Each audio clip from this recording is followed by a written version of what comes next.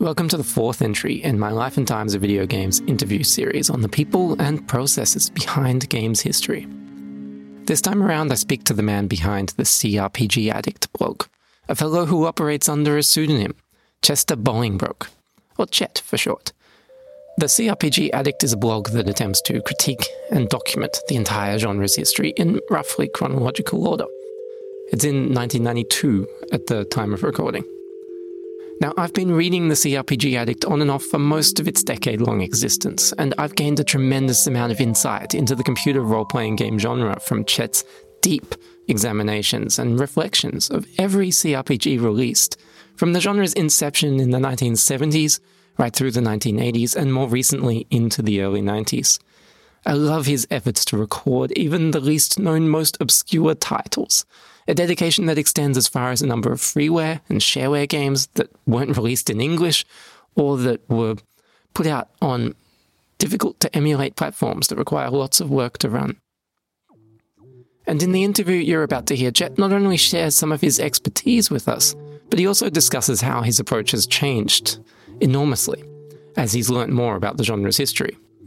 And we touch on the CRPG family tree, Chet's favourite below-the-radar titles so far, the merits and failings of a scoring system for comparing games, the value of talking about a tiny niche within a niche in such detail, how he learnt to stop feeling guilty about loving role-playing games, and much more. So without further ado, here's our full discussion, trimmed down and lightly edited to clear out some awkward pauses and idle chatter, and a bit of the umming and ahhing along the way. Enjoy. Before we really get deep into it, we should talk a bit about some of the reasons why you're doing this project. So, like, as a first thing, it would make sense to ask why RPGs and why specifically computer RPGs rather than some other genre. Well, I don't have a lot of experience with tabletop RPGs to start with, and it's always intrigued me. I've played a few sessions here and there, but it takes so much effort to get it together, really, to get a group of people who have the amount of time, and then to get them focused, and then to make any kind of progress. If you think of a game of Monopoly as being, long and complex and frustrating by the end, certainly a typical RPG session, unless you've got a very good moderator, just completely spirals out of control, much worse than a bounded game like Monopoly. So I'm sure there's some excellent tabletop RPG sessions, but for those reasons, I just was never attracted to that as a genre. As for why computer RPGs, I just think they strike a pretty good balance of the things that I like. I like tactical combat, but I don't like when it gets too complex, like many strategy games typically do.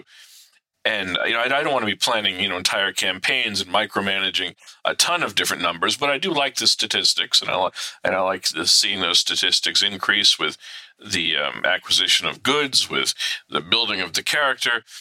So the RPG strikes me as sort of a good halfway point, I suppose, between a purely action game that has none of that and, say, a strategy game that is largely that. But I also like the idea of character identification and character growth. And I think, very early on, I was exposed to Ultima 4, which has a main quest for the character that really is all about good and evil, about building virtue in yourself. And I think I internalized that concept of character identification very early on because of that game. It's rare to find a game that offers that level of role-playing even today, but I'm always looking for it, and I think that's partly what made the RPG genre so attractive. That reminds me that in the early days, right at the beginning, I think, you were looking at some roguelike games, like you started with Rogue, and that was a bit of a culture shock for you, wasn't it? Yeah, well, I had gone back. That was early in the project when I decided that I'd play every role-playing game that ever existed. And of course, now I know through the list that I've compiled, Rogue wasn't the second one, but with the list that I had at the time, Rogue was the second game that I could play anyway. And yeah, I had never been exposed to the roguelike genre before, so that was a real eye-opener. It was obviously very frustrating with the idea of permadeath, and yet I still forced myself through it, played it honestly, and won after about 80 hours, I think, on my 30th character or something like that. I did that with NetHack too, and it took me a lot longer to finally win that game, honestly. But I don't do that so much anymore. I'll cheat. I'll take backups. I don't have that kind of patience, and it amazes me that I ever did.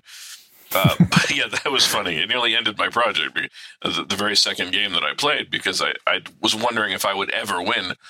I didn't, at the time when I finished that rogue, I didn't think that I really particularly loved roguelikes, but I really have developed quite a fondness for them over time. They do a lot with logistics, a lot with character development, a lot with the integration of different objects that no graphic-oriented game has, even today, really does.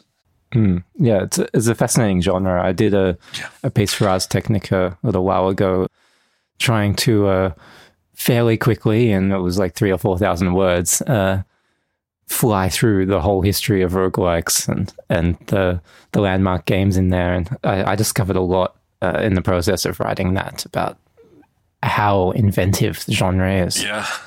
And it's one of those things that's almost impossible to describe to somebody until they've played it. The appeal of that sort of game. I'm glad I got to experience that. So has your attraction to computer role-playing games changed much as you've delved deeper into their history? I think a little bit. I used to say things like no good game is ever too long, for instance, and now I've changed my opinion on that. I don't want a game that lasts more than 40 hours or so anymore. But that, of course, is a side effect of blogging about them too, and trying to keep my blog moving forward and not get mired too much. But I just in general, even if I wasn't blogging, I don't think I would have as much patience for very long games as I did in the past. I think that my attitude towards graphics and the importance of graphics evolved a bit over the time that I was playing. I don't think they're quite as important to me as they used to be. And just, I realized that the entire concept of playing a role in a role-playing game, being able to make meaningful choices, having meaningful conversations with NPCs, these are very contemporary attitudes as to what role-playing games are. And even today, they only exist in a small percentage of the RPGs that are being created. So I had to learn to value other things, I guess I have to say, about the genre, because I found out that those things aren't really all that common in RPGs. And that's a good point at which to go into the fact that you have rules that you follow in doing your blog, and those rules aren't exactly what they were at the beginning. No, they've morphed quite a bit. Well, I was pretty dumb when I first started. I was trying to keep the list manageable, and I've never been. I was going to say I've never been very technically proficient, but that's not really true. I work in a very technical field, but it's just that area of technology, I guess, is something that hasn't been in my history. So I learned how to use DOSBox, and that was enough at the time. And I thought, I'm comfortable with this. I only want to do this. I don't want to muck around with other emulators and other systems. I don't know why I was so resistant to it, to be honest. If somebody had just showed me, look, this is Vice and it emulates the Commodore 64, and look how easy it is, there would have been no argument. I would have immediately said, oh, great, I'll use this for practically every game that had a C64 release, because it turns out to be even easier to use than DOSBox. But for some reason at the time, I was just locked into that idea. And so I said, I'm only going to do things that had a DOS or Windows, ultimately a Windows release. A few of the other rules I said early on were that I had to play for at least 6 hours so that I wouldn't be quick to dismiss a game and just write a quick description of it and not really get into it. And then I set some pretty strict rules about cheating. I said I couldn't use walkthroughs, I couldn't use any hints. And the DOS one is the one that really has changed the most, I suppose. About 3 years into it, I realized how dumb it was. I realized that I was missing out. Even the games that had a DOS release, they were rarely the best version of the game until the late 1980s and into the 1990s. So I played the worst version of Fantasy, the worst version of Ultimate, because I was insisting on adhering to the DOS only rule. So that changed. And then ultimately I said, look, my list encompasses everything that has been released for any personal computing platform, even to take on foreign games, as long as I could type the dialogue into a translator. I still couldn't play Japanese games, and that's still a barrier. To translate that text, the technology is developing, but it's still not quite there that you can do it with a lot of facility. And of course, the translation itself is there are a lot more nuances with say Japanese than there are with French or German. But I did the best. I would try to go as expansive as I could. I said, I'll play anything that I can play, that I can find the emulator for, because I realized how much I was missing out on some really interesting stuff from other countries and definitely from other systems. The other rules haven't changed a whole lot. In fact, the 6-hour rule is something that never really became a problem. If anything, I have not invoked it as often as I should have. I've forced myself to finish till the bitter end far too many games, rather than saying I've given it the 6 hours and I think that I've experienced enough of it. My win percentage is about 85%, I think, these days. And, it really, for the sake of just moving on, ought to be around more like 50%, maybe 60%. So I should say, I should lemon law more games than I do. But so that's not a big thing. I have relaxed the whole, no cheating a bit. Very often I'll get to a point where I am going to quit. I'm tired of it. It's boring, whatever. And so I think, all right, well, I might as well then check a walkthrough or do a little hex editing just so I can document the rest of the game, show the ending screens and, and finish the story, even if I personally didn't finish the full challenge. And I think my readers appreciate that. They'd rather see me do that, I think, than to quit and maintain my integrity, so to speak. Yeah, and that's also important from a historical perspective, because some of these games, you are really the only person writing about them. Yes. Yeah, it's always fun when I find a game that maybe, somebody's put 15 seconds of gameplay on YouTube or something, but nobody's really documented it all the way through. And we found some interesting things. Just recently, Dungeons of Avalon 2, it was a shareware game. Not shareware, a disc magazine game, rather, released for the Amiga, and it is completely unwinnable. And I got as far as I could, and then one of my commenters took apart the code and found the point that it was flawed. So the creator had accidentally stuck an unopenable door in the middle of a corridor when probably a trap was meant. And so it's probable that in the entire history of this game, nobody has ever won or seen a winning screen unless they took the time to hack it the way that he did. And so I was glad I was able to bring that to a conclusion. And you've got on that note, you've got some really amazing commenters. Like some of these people they're incredible, yeah. Incredibly knowledgeable, and they put so much time and effort into helping you on your journey. And absolutely, they're co-bloggers. I say, and they don't let me get away with anything. If I try to make a game just sort of go away because I really don't want to play it, there's like 50 of them pouncing on me. Hey, where did that game go? And I can't get away with that. I can't get away with anything. They keep me honest, but they also, if I say something wrong, if I miss a fact about the history of a game that's out there, they'll find it and they'll include it. And if I get stuck, somebody will come along and find a way to get me unstuck. They're really fantastic. Now, another key structural element to the way you are approaching this is you've got your Gimlet rating system. Yeah. So first, can you explain for anyone who hasn't read your blog what that is? Well, I was trying to find a way to quantify my enjoyment of games. I'm a very data-driven person in general. I work a lot with data in my real job, and I wanted to rate each of the games. I didn't want to just choose something arbitrary, just like a 1 to 10 scale or something, although sometimes I wish that I had gone that route. So I identified something like 10 categories of things that I thought I valued equally in role-playing games, and then I thought I'd choose a score from 1 to 10 in each of those categories, add them up, and then you have a 100-point scale. And it's caused people a lot of angst over the years, because people are used to seeing magazine reviews where 80 is bad, a magazine is, that dates me, obviously, online, whatever. It doesn't matter. But reviews of any sort, where if it gets a B, it's a really bad game. You need at least 95 to be considered a very good game. 90 is kind of iffy. They're used to that kind of inflation, and the Gimlet scale doesn't do any of that.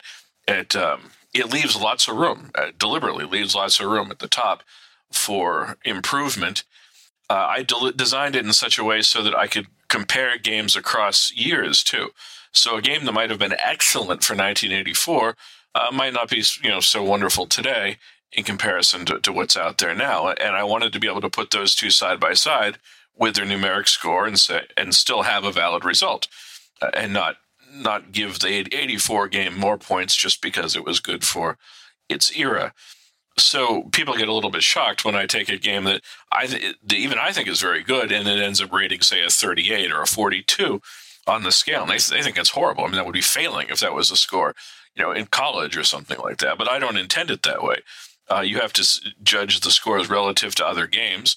And in my scale, a 50 is a very, very good game, and a 60 is an absolutely excellent one. And I don't think I've ever rated anything higher than a 65 so far. So I left it a lot of room for the genre to grow. That said, there are times that I think that it needs a lot of improvement, I suppose. I can't say that I've ever rated a game and then looked at the final score and said, you know what, this is completely unrepresentative of how I feel about this game's quality. I enjoyed it a lot more or a lot less than this score is coming up. So that's the only reason I've really stuck with it. It seems to self-validate relatively well. But I get into so many arguments with people about different scores in different categories or total scores, and sometimes I feel like it's not worth it. Yeah, it's interesting. It is very valuable, I think, to have that ability to compare the relative merits of the games fairly quickly. And I keep trying to stress to people, quantitative doesn't mean objective. Yeah. It's still a subjective scale based on what I could prize about the games and the elements that I look for in a good RPG. Yeah, really. If you want objective, you'd need it to have a panel of 1,000 people or something, all doing their ratings, and then you have to see wire the average. People's heads to actually, measure the pleasure centers of their brain or something. I don't. Yeah. But in the process of doing that, you have uncovered some sort of hidden gems. You've identified some games that were below the radar and are really, really good. Like Omega is one that comes to my mind because I did that roguelikes history, and that's a wonderful game. It's really delightful. Incredible, yeah. The size of it, the number of different paths you can take in it, and that's an amazing game. I agree. Yeah, and can you tell us what are your favorites among these hidden gems that you've played over the years? Well, I'll tell you, a lot of them don't, with the exception of, say, The Dark Heart of Ukrul, which was a very early one that I played and had no knowledge of ahead of time, and nobody had, even ahead of time warned me, or not warned me, but alerted me, I suppose, that, a great game is coming up. They usually do. They usually talk it to death before I actually start playing. That was one that just came out of nowhere, and I really loved. And it rated very, very high. But most of the time, what I would consider a hidden gem doesn't rate particularly high. It just rates a lot better than you would expect, given its pedigree, or maybe the way the initial opening screen or something struck you. And a lot of them, therefore, have been shareware games or freeware games. that were developed independently at the time and managed to do something, that the commercial games weren't doing. Roguelikes, of course, being primary, I suppose, in that list. But I'm struggling with the name of one that I played within the last year, and it was based on Wizardry. And usually when you see a shareware game based on Ultima or Wizardry or Bard's Tale or one of the other big ones, they do worse, obviously, than the commercial game. Even if they were developed 7 or 8 years later, they don't have the same magic, they don't have the same mechanics as the game that was developed by a commercial company. But this one actually went well beyond its source, and it had some really interesting innovations, and it's completely... I'm blanking on the name. I'm trying to find it here. But I'll try to dig it up later on. But you could change character classes at any time, including going back to the beginning of your own class. There were some more interesting puzzles in the dungeons. There were several different dungeons to explore. And when I got done with it, I thought that they actually outdid the game that they based it on. Granted, it was like 9 years later, but it was still something that more than I had grown to expect from a shareware developer. What are some other ones that really jumped out? Disciples of Steel. That was a game that I hadn't heard much about ahead of time and came to really, really love. It was a one-off game by a Texas company that was heavily influenced by Wizard's Crown, the SSI game from 1985. Disciples of Steel came out in 1991, and it was just fantastic in its ambition. It had a whole strategy game, half of it that you didn't even have to explore if you didn't want to, but could. It had multiple threaded quests from different kings around the different land, a very complex plot, and extremely tactical combat. I really, really came to love that game, and I've hardly ever seen anything written about it anywhere else. Darklands was another one that it wasn't hidden to everybody else. It was hidden to me, but I had never played it. And I was really glad that I did. Starflight, of course, a lot of people know about Starflight, but I hadn't played it. And so I was very glad that I did. But you're going to see a lot if you look at my sheet of rankings that are in, say, the 30 to 40 range, which doesn't sound great. But when you look at where they came from, and they were programmed by an 18-year-old kid in Indiana or something, then they really jump out at you and you think, wow, this was a pretty good achievement. You mentioning Starflight got me thinking about how rare it is to see an RPG that, certainly in the computer RPG world, that is not fantasy. Yeah, it is rare, and I have a bias, I think, towards fantasy. I think that if the mechanics are otherwise the same, I would prefer a fantasy game. We see that in, say, the Buck Rogers games, which are based on the Gold Box engine, but I much prefer the fantasy games using that engine. But when a game is really good sci-fi, I'm certainly glad to acknowledge it, and Starflight is really pretty special. And your highest rated games, probably unsurprisingly, include a lot of Ultima 5, 6, 4, Ultima Underworld. They're all in there, and you're only at 92 or 93 at the moment, so potentially there'll be more. Well, not many Ultimas left that are going to be high on the list. I haven't played 8 or 9, but I don't mean just on my blog. I've never played them. But when I do get to them, based on what people tell me, I don't expect them to rocket to the top of the list. So for anyone who doesn't know much about Ultima, I'm sure that there's a lot of people who have heard of Ultima. They know it's a big deal, but they don't really know anything about it. Can you tell us why they're special?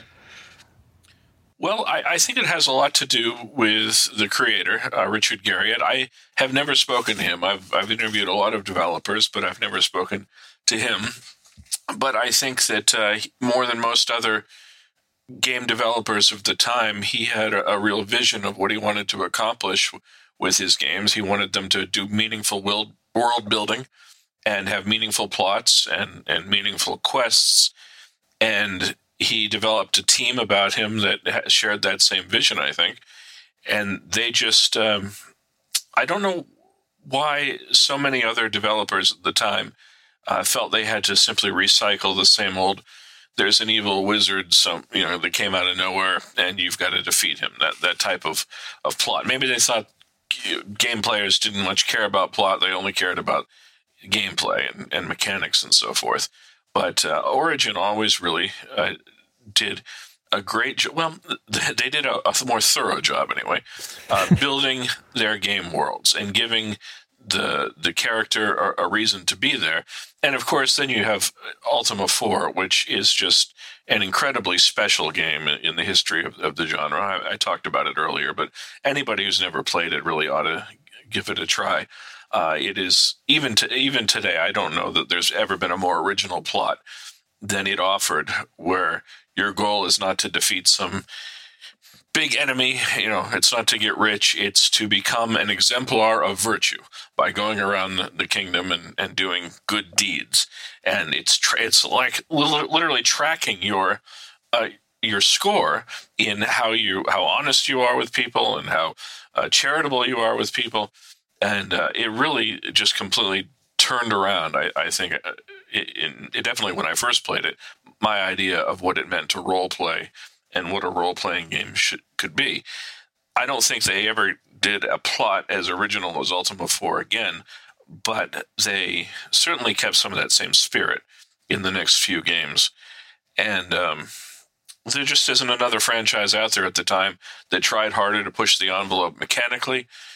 We see with 6 and 7, well, actually 5, 6, and 7, just a lot of fun things you can do in the environment that you can't do in any other title. You can destroy furniture, you can bake bread, you can, use a bucket on a well and get a pail of water, and then use the water on some flour to create dough. And, just all kinds of stuff. Yeah, it's kind of silly. You don't really need to do it in the context of the game, but it's still a lot of fun to have all of those options. And of course, they're open world. From the beginning, they've been open world games. And that's something that a lot of people, like today, when say the Elder Scrolls series or the Fallout series, the ability to just sort of explore and see what happens when you do. So for all those reasons, there are even more. The detailed dialogue with NPCs and reasonably good combat. It's not some of the best of the genre, but pretty good. Those titles have tended to go to the top of the list. And it's notable that one of my highest rated games is Ultima Underworld. I mean, basically for 10 years, there was nobody else out there in top-down iconographic gameplay. There were a lot of people cloning Ultimas, and it's always obvious when they did, but not anybody really competing with Origin and Ultima for that type of mechanic. And then in Ultima Underworld, they come around and suddenly they dominate the first-person dungeon crawler too. Now, Origin didn't write that one, but it was people who had affiliation with Origin, and Origin published it, of course. And so it's amazing that for a decade, they've dominated the top-down iconographic game, and suddenly they just decide, hey, we're going to show people how it's done in a first-person dungeon crawler too. No more tiles, no more incremental movement, no more only being able to see directly in front of you. You're going to be able to look up, around, move continuously, and they came up with something amazing that nobody had ever seen before, and that really is the history of that company. Mm. What, beyond the Ultima series, have you found to be the most influential game so far? Well, influential, that's interesting. Enjoyable and influential are two different things. But yeah, exactly. Well, obviously, the SSI Gold Box games had a reasonable amount of influence. They were the first attempts to bring actual Dungeons and Dragons style gameplay to the computer with an actual license from TSR, and they did a fantastic job. There's nothing better than the original Pool of Radiance for the variety of encounters that you experience in the gameplay, meaningful role-playing choices that you can make throughout the game. And so that always that rate's very, very high. And obviously the sort of the line that started not with Wizardry, but it became most well known with Wizardry, still has a lot of impact on gameplay, I think. And that spawned the Bard's Tale, it spawned the Might and Magic series, and basically every first-person dungeon crawler with tiled movement can trace its lineage back to Wizardry, but Wizardry wasn't the beginning, of course. Wizardry itself was based upon a game designed for the Plato educational system. And a lot has been written about those Plato games, but I still don't think that they get enough credit for how much they influenced the next 15 or 20 years of commercial games.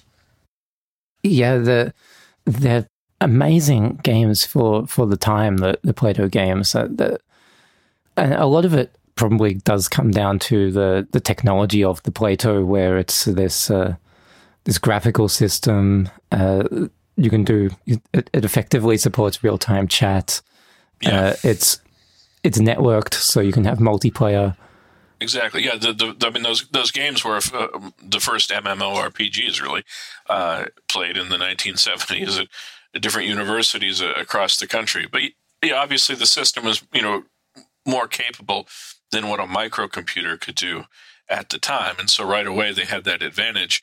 But in attempting to adapt them to the microcomputer, entire lineages were born. I mean, Wizardry is one of them. But for instance, I don't think a lot of people realize that the author of Alternate Reality, the city, and then he didn't write the second one, but it was based on the city. He was exposed to Plato, and he was trying to model, I think, Avatar basically in a microcomputer environment. And that Alternate Reality became very influential as the first sort of survivalist game, the first game where you really had to pay attention to food and water and hot and cold and disease and so forth. And those are elements that crept into a lot of later games. I still think, although I haven't been able to establish one definitively, that there's a tie between the Plato D&D games and roguelikes. I've never seen any history of the development of Rogue that indicated that Michael Toy or any of his co-authors had played any of the Plato games, but there are so many similarities in there and Plato was available, say, at Caltech. I don't know what other universities in California where the Rogue developers were. I think there must have been some sort of transmission between the two there. And then beyond that, of course, the Wizardry line, but then you have the whole D&D line that includes Telengard and the Daniel Lawrence titles. There's 5 or 6 other independent titles that were developed would be charitable, plagiarized would be the ungerbil way to say it, directly from their Plato antecedents. We owe a lot more to that series of 8 games created in the 1970s than I think most people realize. And you can pretty much say that for Plato in general. It is so important and influential in computer and games history, and people don't realize because it was kind of this silo unto itself. But what's great is anybody can play them now. You just need to get a Cyber One account and sign up, and they're all there for you to check out. And some of them are still an awful lot of fun. I just had a great time last year with Camelot, which was the last major RPG developed under Plato. And it really offers some exciting gameplay, a lot of tactical decision-making. It has a path for thievery and for magic that a lot of games at the time didn't treat equally to fighting, say, and Camelot does. So anybody who takes the time to get a Cyber One account and play a few of those games is going to, I think, find it well spent. Yeah, I agree. I had a lot of fun over a very long period of time playing through a bunch of Plato games. And it's not just RPGs for anyone listening. Yeah. It's not just RPGs. You've got flight simulators. Yeah, you can play all. You can run all of the educational lessons from the time too. It's great that they've preserved that. Yeah. I remember playing some ant thing that I thought was kind of fun, and Airfight is a wonderful game. I did an episode of my podcast on Airfight, one of the world's first flight combat simulators. I think there's a version of Space War, and Star Trek, very, very early games that started earlier than Plato even. Yeah, and there's Empire, which is that's right. really influential. There are 2 games called Empire that were very influential, but the Plato one is great, and it has like 4 or 5 different versions, which are all interesting in their own right. And the other one you're talking about, the RPG that series, or yeah. Okay. So I guess moving on, you have talked a bit on the blog about engaging critically with art, and you specifically covered this even in a post last year, I think it was, when you were reflecting on your 10 years of doing this stuff and thinking about how we need to dissect art on different levels, discuss it, think about it. And I really liked the idea that you put forth there about how that is critical. And you used a phrase like it's you're dedicating this blog to something that is so unnecessary. It's so ultimately trivial, but it's valuable to do this immensely detailed chronicle of its history. And and I would just be interested in hearing you expand a bit more on that. I could, I think I'll probably say a lot of things that most people are going to think are kind of obvious, I suppose. But it took me a while to come to this point of view or to this realization, because I don't know, how old are you? I am 33. Okay, so you're quite a bit younger than I am. So I don't know if it was the same way for you growing up, but I grew up in an era in which video games were not cool, right? And especially in the pre-console era. I mean, if you had a computer at all, you were a nerd. But if you spent time, playing a bunch of games when the rest of your friends, were out playing sports generally or something else, then you were really a nerd. So I think a lot of the people who grew up in that era came to think of playing games as a solitary experience. I used to, play games like Ultima 4 and wonder, if there were other people. I mean, I knew there must be other people playing them because you couldn't keep a company going otherwise, but I'd never met any of them.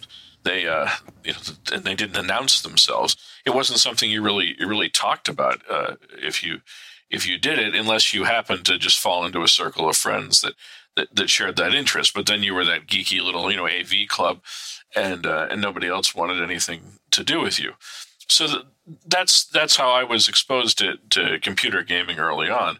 And I don't know that it's ever become exactly mainstream, but it certainly has become mainstream enough now that you can, watch a television show and they can make, say, a joke about, Red Dead Redemption, and a lot of people are going to get it who are watching the show. But it wasn't really like that at the time. So it took me a long time to even come around to the view that playing a game and then talking about your experience was something that would be worthwhile doing, that anybody would even pay attention to, and that you'd want to tell anybody else about, I suppose.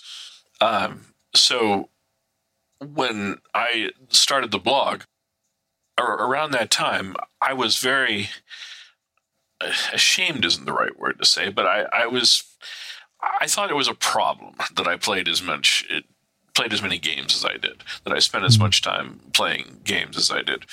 I thought it was an issue. I called myself the CRPG addict, not ironically at all. I really saw it as something of an addiction, where I would play games when I felt that I should be doing other things with my life.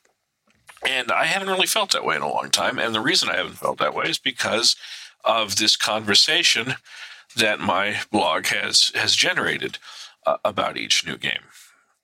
And of course, that's the same conversation we have about all art, about books, about film, about paintings, except none of those things had any kind of stigma about them that you've got to shake off before you can have that conversation.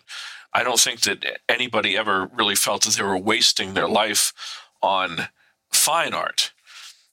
It's only low art, like, so-called low art, like video games, that people have ever had that concern about. And so it took me a long time to realize that I could even equate the two things, that I could hold up computer role-playing games alongside a film or alongside a book and say that this is equally worth talking about. And coming to that realization was an enormous part of my own journey, even if I think that probably I only arrived at a place that a lot of people start at. So my answer has gotten so long at this point that I've forgotten the original question, and I don't know if I've answered it.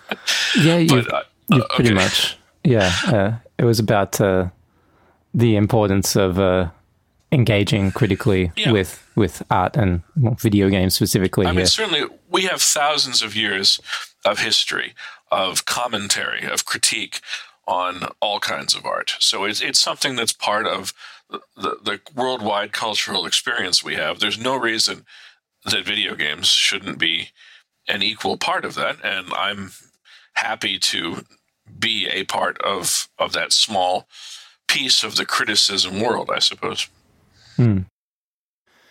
Yeah, and it's really good that you have come to that realization eventually, and because you don't want to be guilty doing something you're passionate about. That's a horrible way to feel. I'd like to think too that we're doing credit to the people who spent a lot of time making these games. I can't think of anything more depressing if I was an author or a painter or a game developer than having nobody talk about the things that I created. And so I think that we do honor to the people who make art by having these conversations. Yeah, when I was talking to Phil Salvador from the Obscuratory for the previous interview, we'd spent quite a bit of time discussing how a lot of the importance of talking about weird, obscure games is that they matter to someone. Yeah. And just the fact that it matters to someone means that it matters. Absolutely. I always really enjoy it when I get a commenter who, they'll often show up 5 years after I wrote about a game, but they'll have just found the article and they'll feel compelled to say, "Oh my God, thank you so much. This was my favorite game back when I was 13 years old." And that's always a thrill when somebody does that, because it's true. When you really like something and you go to Google it and you find out that somebody has invested some time in it and written about it, then you feel a little thrilled to read what that person has to say, assuming it's positive, I suppose. Even if it's negative occasionally, you might enjoy it. It might be funny to... As long as it's lovingly negative, I suppose. Yeah. Yeah, and that actually also ties into another thing that I personally think is important to do, which is to not just shit on things, not say, "Oh, this is crap," but actually engage with it and try to understand what they were trying to do, or look for something that is at least worthwhile in there. Yes, I agree. I try to do that, and I'm generally satisfied with the fact that I don't really ever use any invective against games or call them names or call the developers names. I might have done that, stumbled a couple of times early in my blogging career when I hadn't found my voice and I didn't really know what I wanted to do yet. But over the last at least 8 years, I don't think I've ever, even a game that I didn't like, I usually try to find something positive to say about it, or at least, say that it could be fun under these circumstances or something like that. Sometimes it's a stretch, but I certainly, never stoop to the level of calling anybody names or the game, using any obscenities or anything like that. So I'm happy with that. How has your approach to writing this book changed over these past 10 years you've been doing it? Well, when I first started, I was just trying to document my own experience. And I really didn't spend any time thinking about what I really wanted to accomplish. I just wrote as things occurred to me.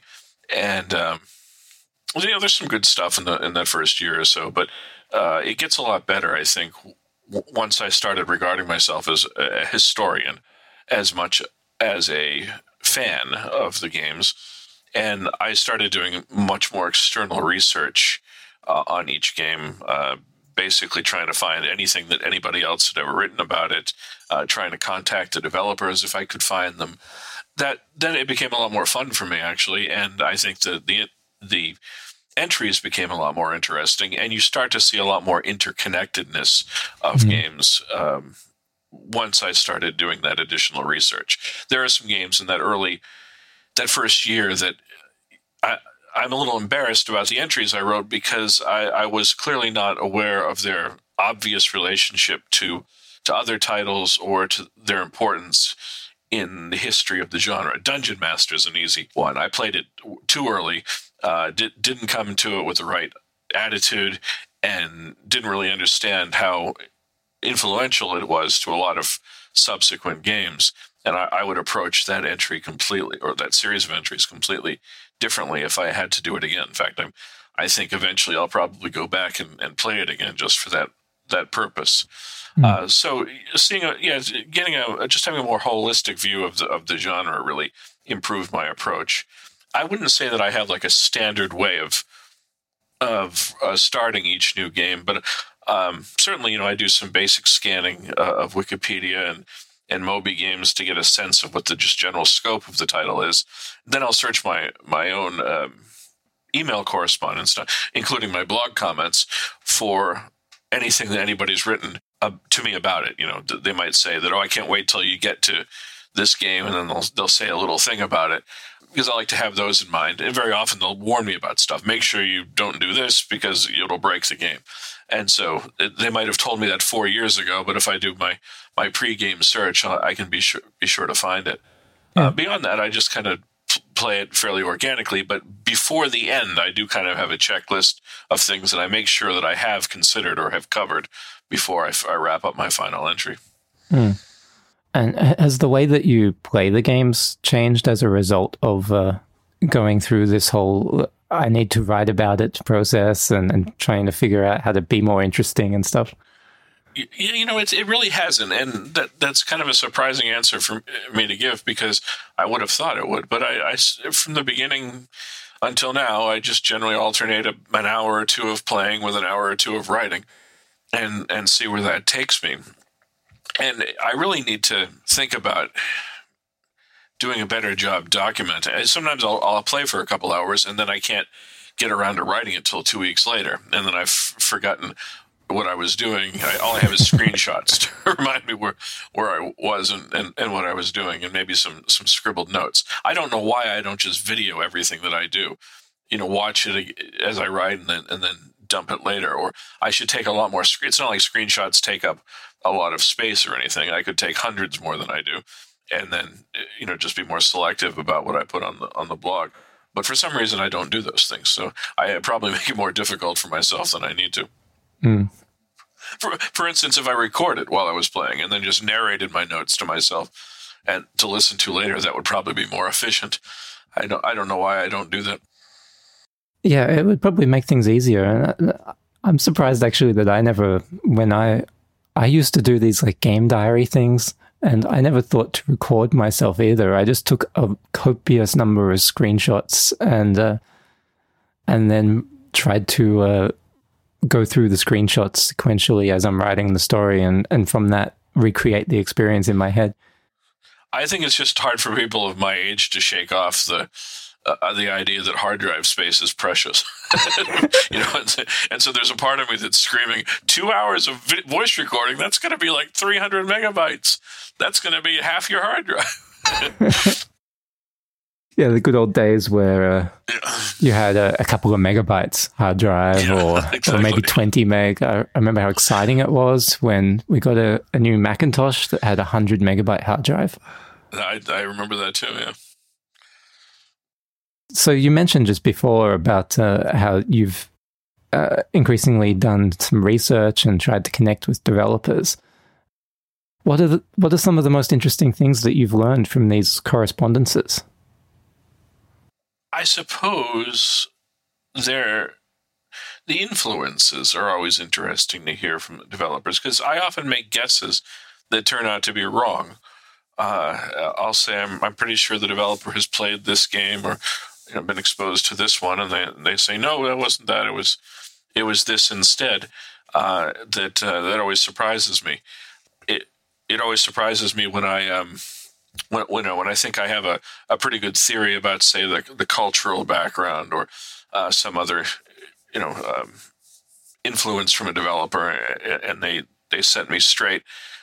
For instance, I played a game. What was it called?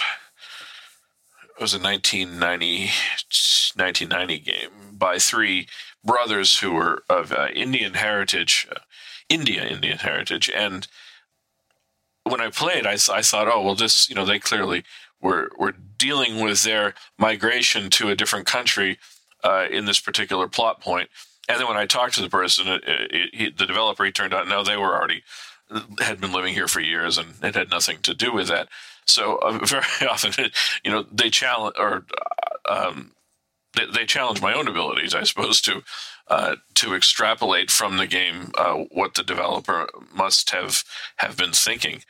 There have been quite a few times that I've spoken to developers, and I've ended up with complete mysteries in my hand about about the relationship between games and what came first.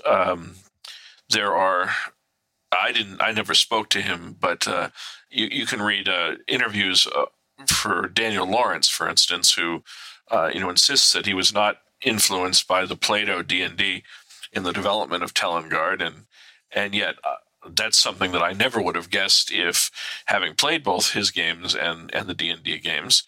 There was a pair of games that came out that I reviewed recently, Caverns of Mordia and The Devil's Dungeon, that were both from the late 1970s. And I thought the directionality of it was absolutely clear, but I spoke to the developer, who was Australian, incidentally, of the second game, and he insists, no, he came up with it from scratch and had no prior knowledge of the other title. I was telling him about it for the first time. So it's those sort of little mysteries that come up very often when I speak to developers. I don't really enjoy the interview process. I'm not an interviewer. I'm not a journalist. I would rather they just show up on my blog and comment. And so I really love it when they do that. And Corey Cole, for instance, has been a fantastic commenter, not only on the games that he was involved in. He and his wife wrote the Quest for Glory series, but he's also commented on a lot of other games.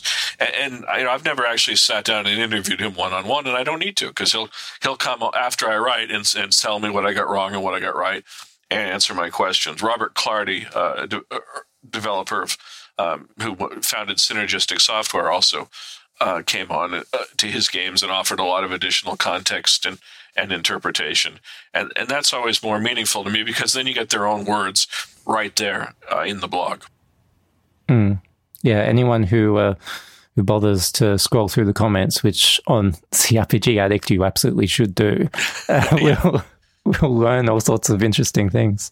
Oh yeah, anybody who just reads the articles and doesn't read the comments is only getting half of it.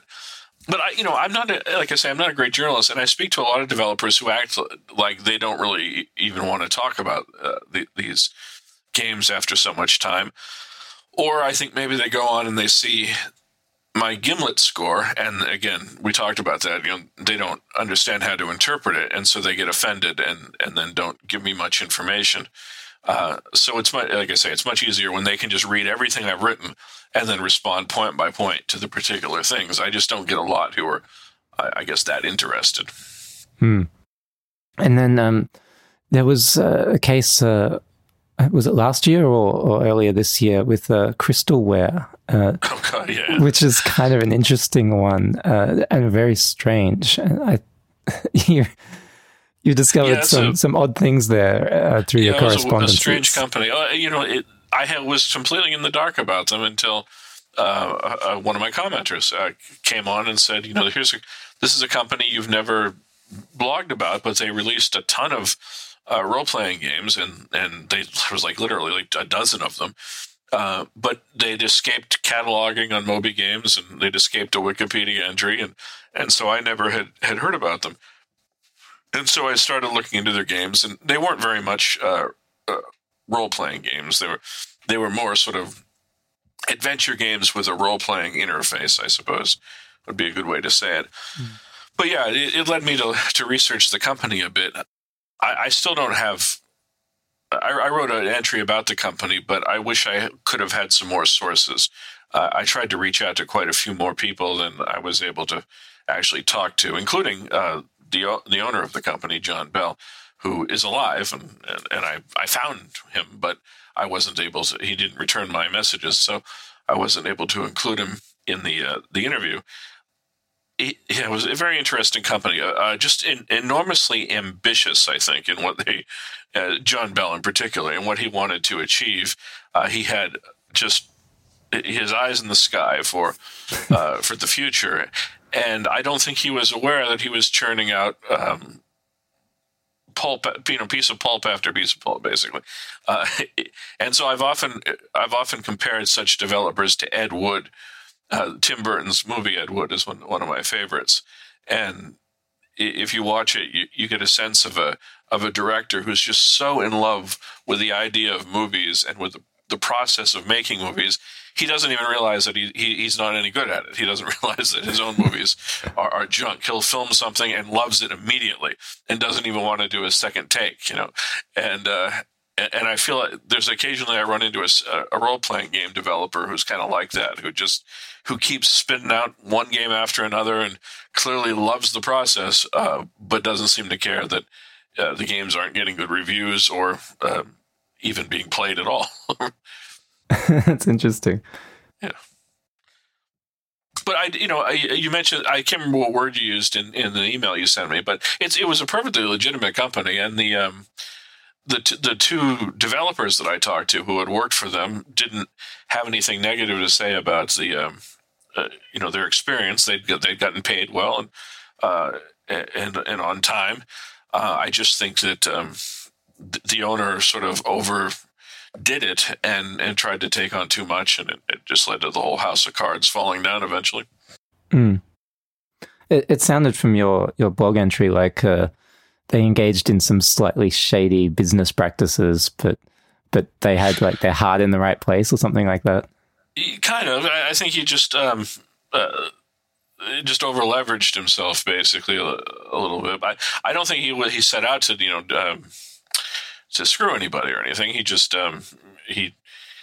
he had his eyes were bigger than his stomach basically, and ultimately he couldn't sustain all of the different balls that he had in the air, I suppose. A lot of mixed metaphors there. Yeah. Now, the other thing that you've increasingly done, and you mentioned this a little bit, as you've done more and more research into the games, is connecting the through lines in their history and how these games influence each other, and like that whole wizardry line and stuff you talked about. And I'm curious whether there are any innovations that you've found through doing this process, or anything that's surprised you about how one thing led to another. I think it surprised me. I mean, I always get a bit of a thrill when I find a connection that I don't think anybody else has, or I haven't seen written anywhere. For instance, the enormously long German game Fate: Gates of Dawn is entirely based upon alternate reality, and nobody had ever said that to my knowledge before I fired it up. And within 10 minutes, I thought, oh, this is clearly he's using an alternate reality base here, and he did it better than alternate reality. He didn't just plagiarize or anything. Same with Disciples of Steel. When I fired that up, I could see immediately from the skills and the way to approach combat that it was basing itself upon Wizard's Crown. And when I have that, when I make that connection and I don't see it in the Wikipedia article or in anything else that's been written about the game, I always get a bit of a thrill that I can be the first one to announce it, to make that particular connection. And there's been a couple of times that we talked about the Plato series, that I've identified games that clearly owe themselves, that are direct adaptations of something that was on Plato. And it's clear that somebody who went to that university, engaged with the game, graduated, moved to another place, started a company, and figured nobody's going to know that this piece of commercial software I'm writing owes itself to this educational system that the public can't access at the time. And so it was fun to make those connections. Just recently, there was a game called Orb Quest that I reviewed that was directly descended from the Plato D&D. So I always enjoy that. Just it's like being a sleuth, I suppose, and putting together a mystery, finding the two people who previously you thought didn't know each other actually have some sort of association.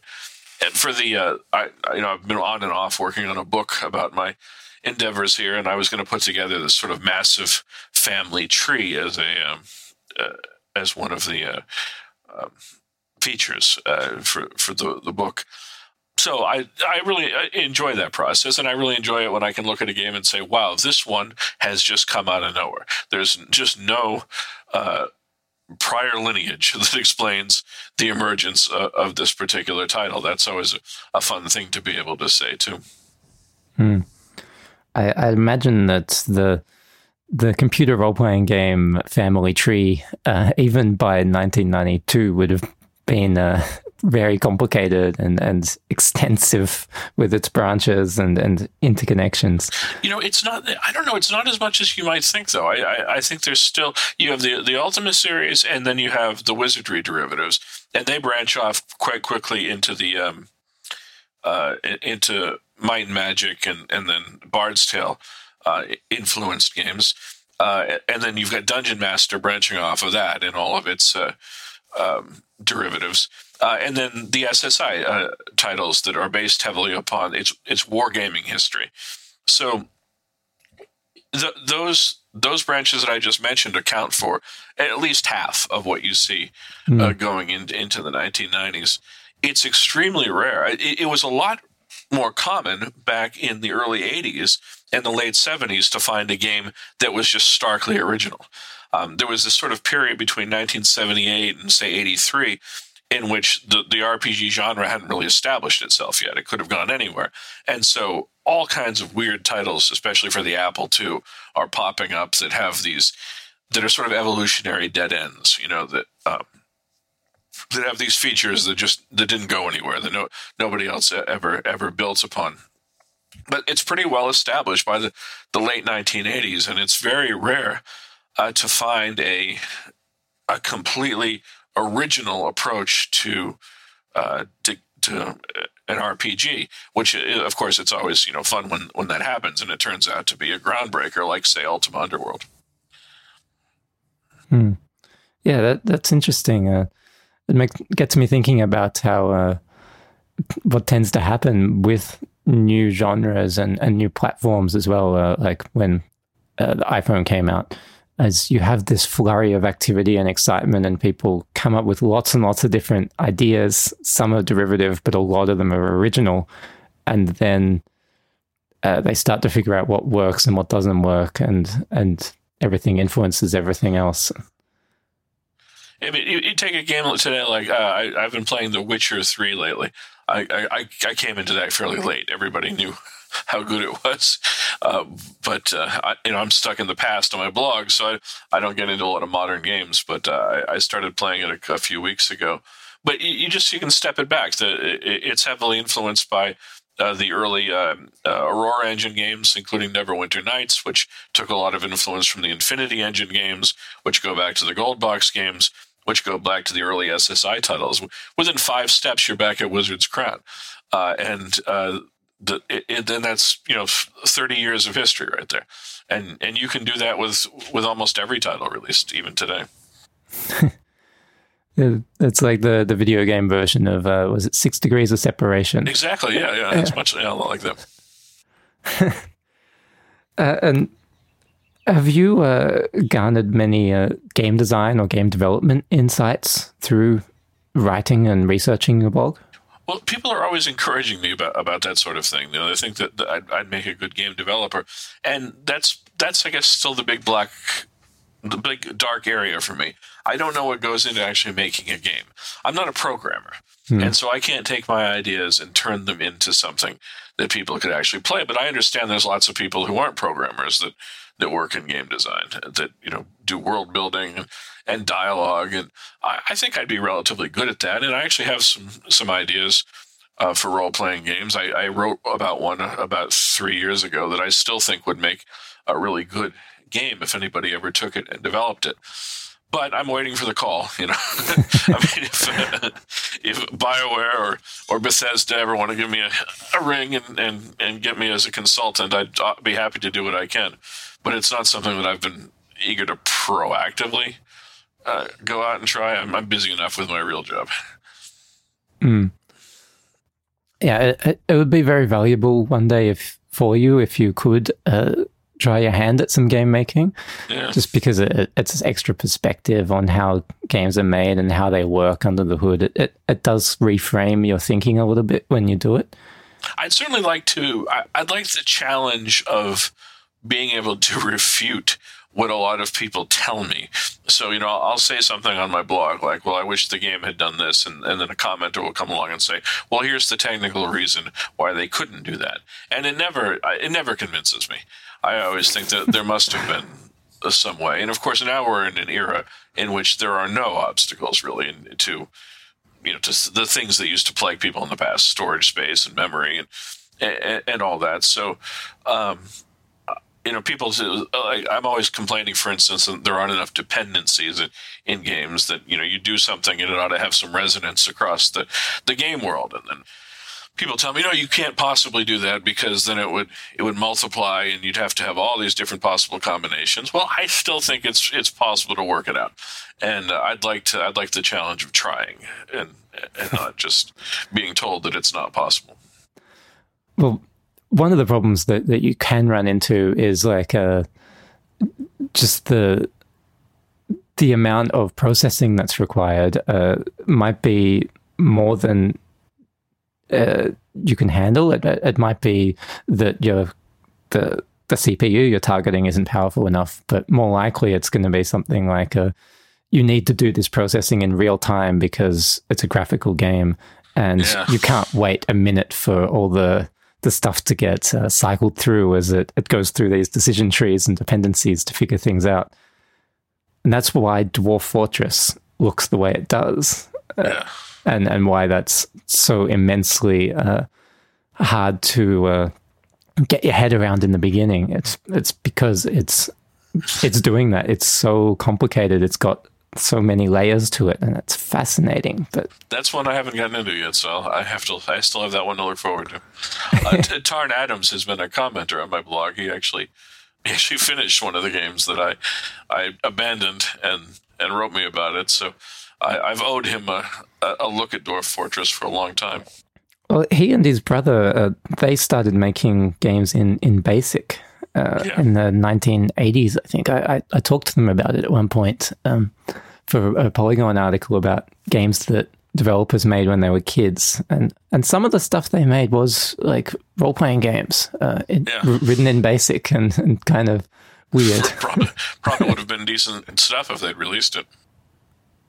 Yeah, I don't really remember much about the conversation, but they had preserved some of the stuff that they'd made. I remember they told me something about something getting corrupted, and 2 games morphed into one because of a weird file corruption. Oh, okay. It would be a strange one, yeah. Yeah, it would have been a very weird game. Now, so in your blog, you've mentioned this a couple of times, you're in 1992 at the moment. Yeah. What have you got coming up that you're looking forward to? I think the last major game that I'm looking forward to for 92 is probably the Might and Magic 4 or 5 pair, which straddle the 1992-1993 line. But that isn't to say there aren't other good ones that I'll discover. This is a very dark era for me. My computer is broke basically around 1991, and I went to college and I got a girlfriend and got my first job, and there was a period of the 1990s in which I didn't really play games, and really only got back into them in the late and the end of the year. I went backwards at that point and picked up the series that I had liked when I was a kid, the Ultima series, Might and Magic, and so forth. But there's still a ton of stuff that is just a big question mark for me. So I'm looking forward to the best of the games in the mid 1990s that I haven't been exposed to. I did announce as sort of a change about 2 months ago on my blog where I said that I'm going to start allowing myself to creep forward a bit, because 1992 and 1993 both have like 60, 70 games each, and I'll never get out of that pair of years if I don't allow myself to move forward a little bit. So I haven't really established a hard and firm rule about how I'm going to do that. I think, I'm going to force myself to play a certain number of games from each year before I can move on to the next one, say 10 or something. And even then, my central tendency will still remain in the earliest year that I haven't finished. But I want to be able to move forward. I want to be able to cover Fallout, Baldur's Gate, some of the great stuff from the late 1990s. And if I don't do it now, I'm not in danger of dying anytime soon, I suppose. But I mean, who knows how longer blogging is going to be a thing, right? I mean, Google can announce at any time they're going to deprecate Blogspot, and then I'll have to think about migrating everything. I don't know. I might be worrying about stuff that isn't worth worrying about, but this seems to be I have a lot of readers. I got a good Patreon subscription going. I should strike while the iron is hot and cover games that I really am excited about covering while I have all these people to enjoy, and I'm still able to do it. Yeah, and it'll be nifty, I guess, for especially for fans of the genre, but I think for anyone to see you working your way through some of the big critical games like Fallout and seeing them with fresh eyes. And yeah, there's that, and I've never, and I'm really eager too, because I've never played the first 2 Fallouts, so I've only got experience with the last 3, and that's not unusual for me. Usually I insist that I play the earlier games before the latter ones. So I'm excited about that myself. I do hasten to add, though, that I have a lot of readers who really prefer when I cover the obscure stuff. And so it's a balance that I'm trying to strike with this new policy, but we'll see how it goes. It's the obscure stuff is full of like weird, interesting stuff, and yes, and I personally like to dig into obscure stuff in a lot of my research, because there are so many like evolutionary dead ends and alternate pathways that we could have taken if that game had actually been popular.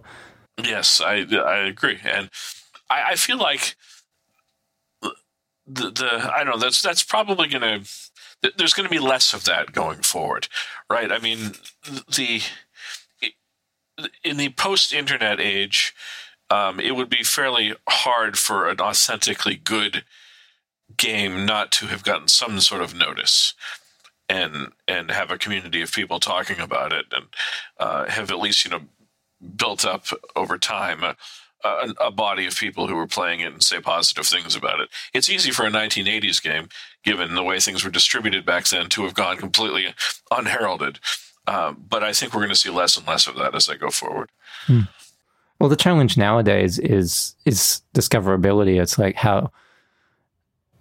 if you make something good, then how do you ensure that people do encounter it? And there will be some games that fall through the cracks where that they made a great game, but they don't figure out how to actually tell enough people about it that it develops a cult following. Well, I guess I hope that's true, and that'll be nice if that continues to be the case throughout into the 2000s. So, well, what do you think the future holds for the CRPG Addict? Like, are you going to be doing this in another 10 years' time if Blogspot is still working? I don't see why not. My life has gone through an enormous amount of upheaval in the last 10 years. So things that I talked about on my blog sometimes, other times didn't, to maintain some sort of privacy. But I've gone through a few, not career changes exactly, but definitely job changes. I went from regular employment to self-employment, back to regular employment in a sort of different area of my field. My house was destroyed by a really bad winter we had in New England back in 2005, and I tried to have it fixed, and that didn't work, so we ended up having to sell and move, and I moved like 5 times. And I maintained the blog through all of that. I maintained it through this period of self-employment when I was on the road over 200 nights a year between 2011 and just last year. And now I have a stable job, and I have a stable house, and so I can't imagine anything that's going to cause me to give it up in the near future if I was able to stick with it over the last decade. So I think actually my readers will see more regularity in my blog over the next few years, because I have a more stable schedule these days, and I don't see any reason why it won't still be going in 2030. Do you see any endpoint at some point in the future? Because I mean, you'll never catch up. You'll never get through everything. No, I mean, I'll just keep at it, and then one day the void will take me. But no, this is I have taken a hobby and I've expanded on it and turned it into a sort of a second hobby, blogging, along with gaming. It's been part of my life for 40 years now. I can't imagine why it wouldn't still continue to be a part of my life for the rest of it. Yeah. Indeed. Cool. Now, before we finish things up, is there anything that you wanted to add? Any stuff we didn't cover that you'd love to talk about? Well, I'd like to ask you a question. I don't know if you want to make this part of your show or not, but your perspective would be interesting. There aren't very many Australian RPGs. A couple of shareware ones that I've covered, and one called Citadel of Vrass, I think, that I played, that was a 1992 game. But I mean, really, you can count them on one hand. I was wondering if you have any insight as to why, and I don't know if this is true of game development in general or just RPG development, why nothing ever really seemed to take off from Australian developers. I'm not really sure. I can tell you that. I should offer an alternative possibility. Maybe there's a very active development market going on, and it's just not being cataloged, and I'm not seeing it. I know that there were a number of things made on an Australian computer, an Australian personal computer. That I don't know much about what stuff was on there, but there's been a project called Play It Again that has made great efforts to document all the amateur games made in Australia. And there's probably a whole lot of RPGs included in that. Okay. But on the commercial side, it's probably just the way things have gone with the industry. You've actually got a developer called Silver Lightning, and then there was another one called, I think, Infinite Interactive. And between the two of them, they're responsible for like 90% of Australian RPGs, and that's not a very long list. Yeah, so Infinite Interactive, that's Steve Faulkner's company, and he is famous for the Puzzle Quest games. Yeah. But also for a computer strategy game called Warlords, not to be confused with the arcade games, the same name. Right, but you're talking about the Warlords series, the There's like 5 or something in the. Yeah, that was him. He Really? created that. Yeah. I didn't know that those were of Australian provenance. Yeah, Warlord, Okay. the Warlord series, the Warlord's Battlecry spin-off, that was also him. I spent an awful lot of time with those. Even though I'm not normally much of a strategy game player, I always had a fondness for Warlords 2 or 3 in particular. I think 3 was the one I spent just an incredible amount of time playing. I didn't know those were Australian. So there's yet another possibility. I have them mistagged in my my list that a number of titles that probably should be Australian. It could be. So the other big companies of the early days, there was a SSG, Strategic Studies Group, I think is the name. Yeah, they were mostly strategy games, quite and that's an Australian hardcore company, huh? strategy games. Yep, they're from Sydney. Steve Faulkner's from Melbourne. Oh boy, you're going to want to kill me. I've had those tagged as US games on my master list for I don't know years. Nobody's ever corrected me on it. It could be that some of the developers they worked with were American. I'm not sure. I don't know a huge amount about their history, but I know they started in the 1980s in Sydney. Okay. And then there's a Melbourne House. They were like Australian and British, founded in Australia. Mm-hmm. I don't know if they ever did any role-playing games. The Hobbit was their big influential early game, but that was an adventure. Yeah, I don't have any on my my master list from Melbourne House. Yeah, so and might have been primarily adventure games. It's interesting to see how it's gone by country. You know, the France had a sort of a period of the late 1980s in which there was a blossoming of titles, and then they were all gone by the early 1990s, and they just mostly ported games created in other countries. And then the UK, it's been very similar. They had a lot in the 80s and early 90s, and then basically the UK developers seem to have dried up after that. But of course, you know, you reach a point in the history, I suppose, where it's really hard to name a particular country as the provenance, because these companies are now just international anyway. Yeah. And I wouldn't be surprised if there'll be a number of Australian-made RPGs that we're just not thinking of, or we're not realizing are Australian. That I have the US games in my list. You know, fortunately, as I come to each one, I investigated it more thoroughly, so that would have been corrected eventually. But I thank you for filling me in on that. One of the things that Australian developers have done very well is making their games for an international audience. Mm-hmm. It's just always been the case that we have a very small market here. The population's only 25 million now, and 20, 30 years ago it was a lot smaller. Sure. And so you don't have the market really to sustain you in a place that has a fairly high cost of living.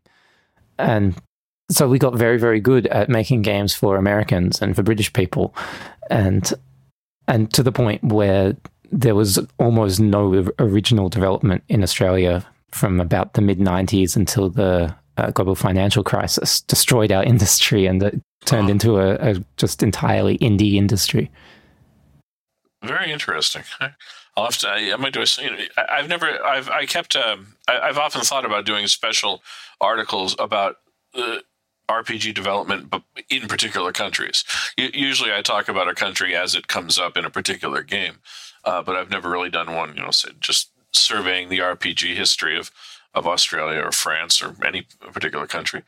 But that'd be an interesting thing to add to my blog sometime.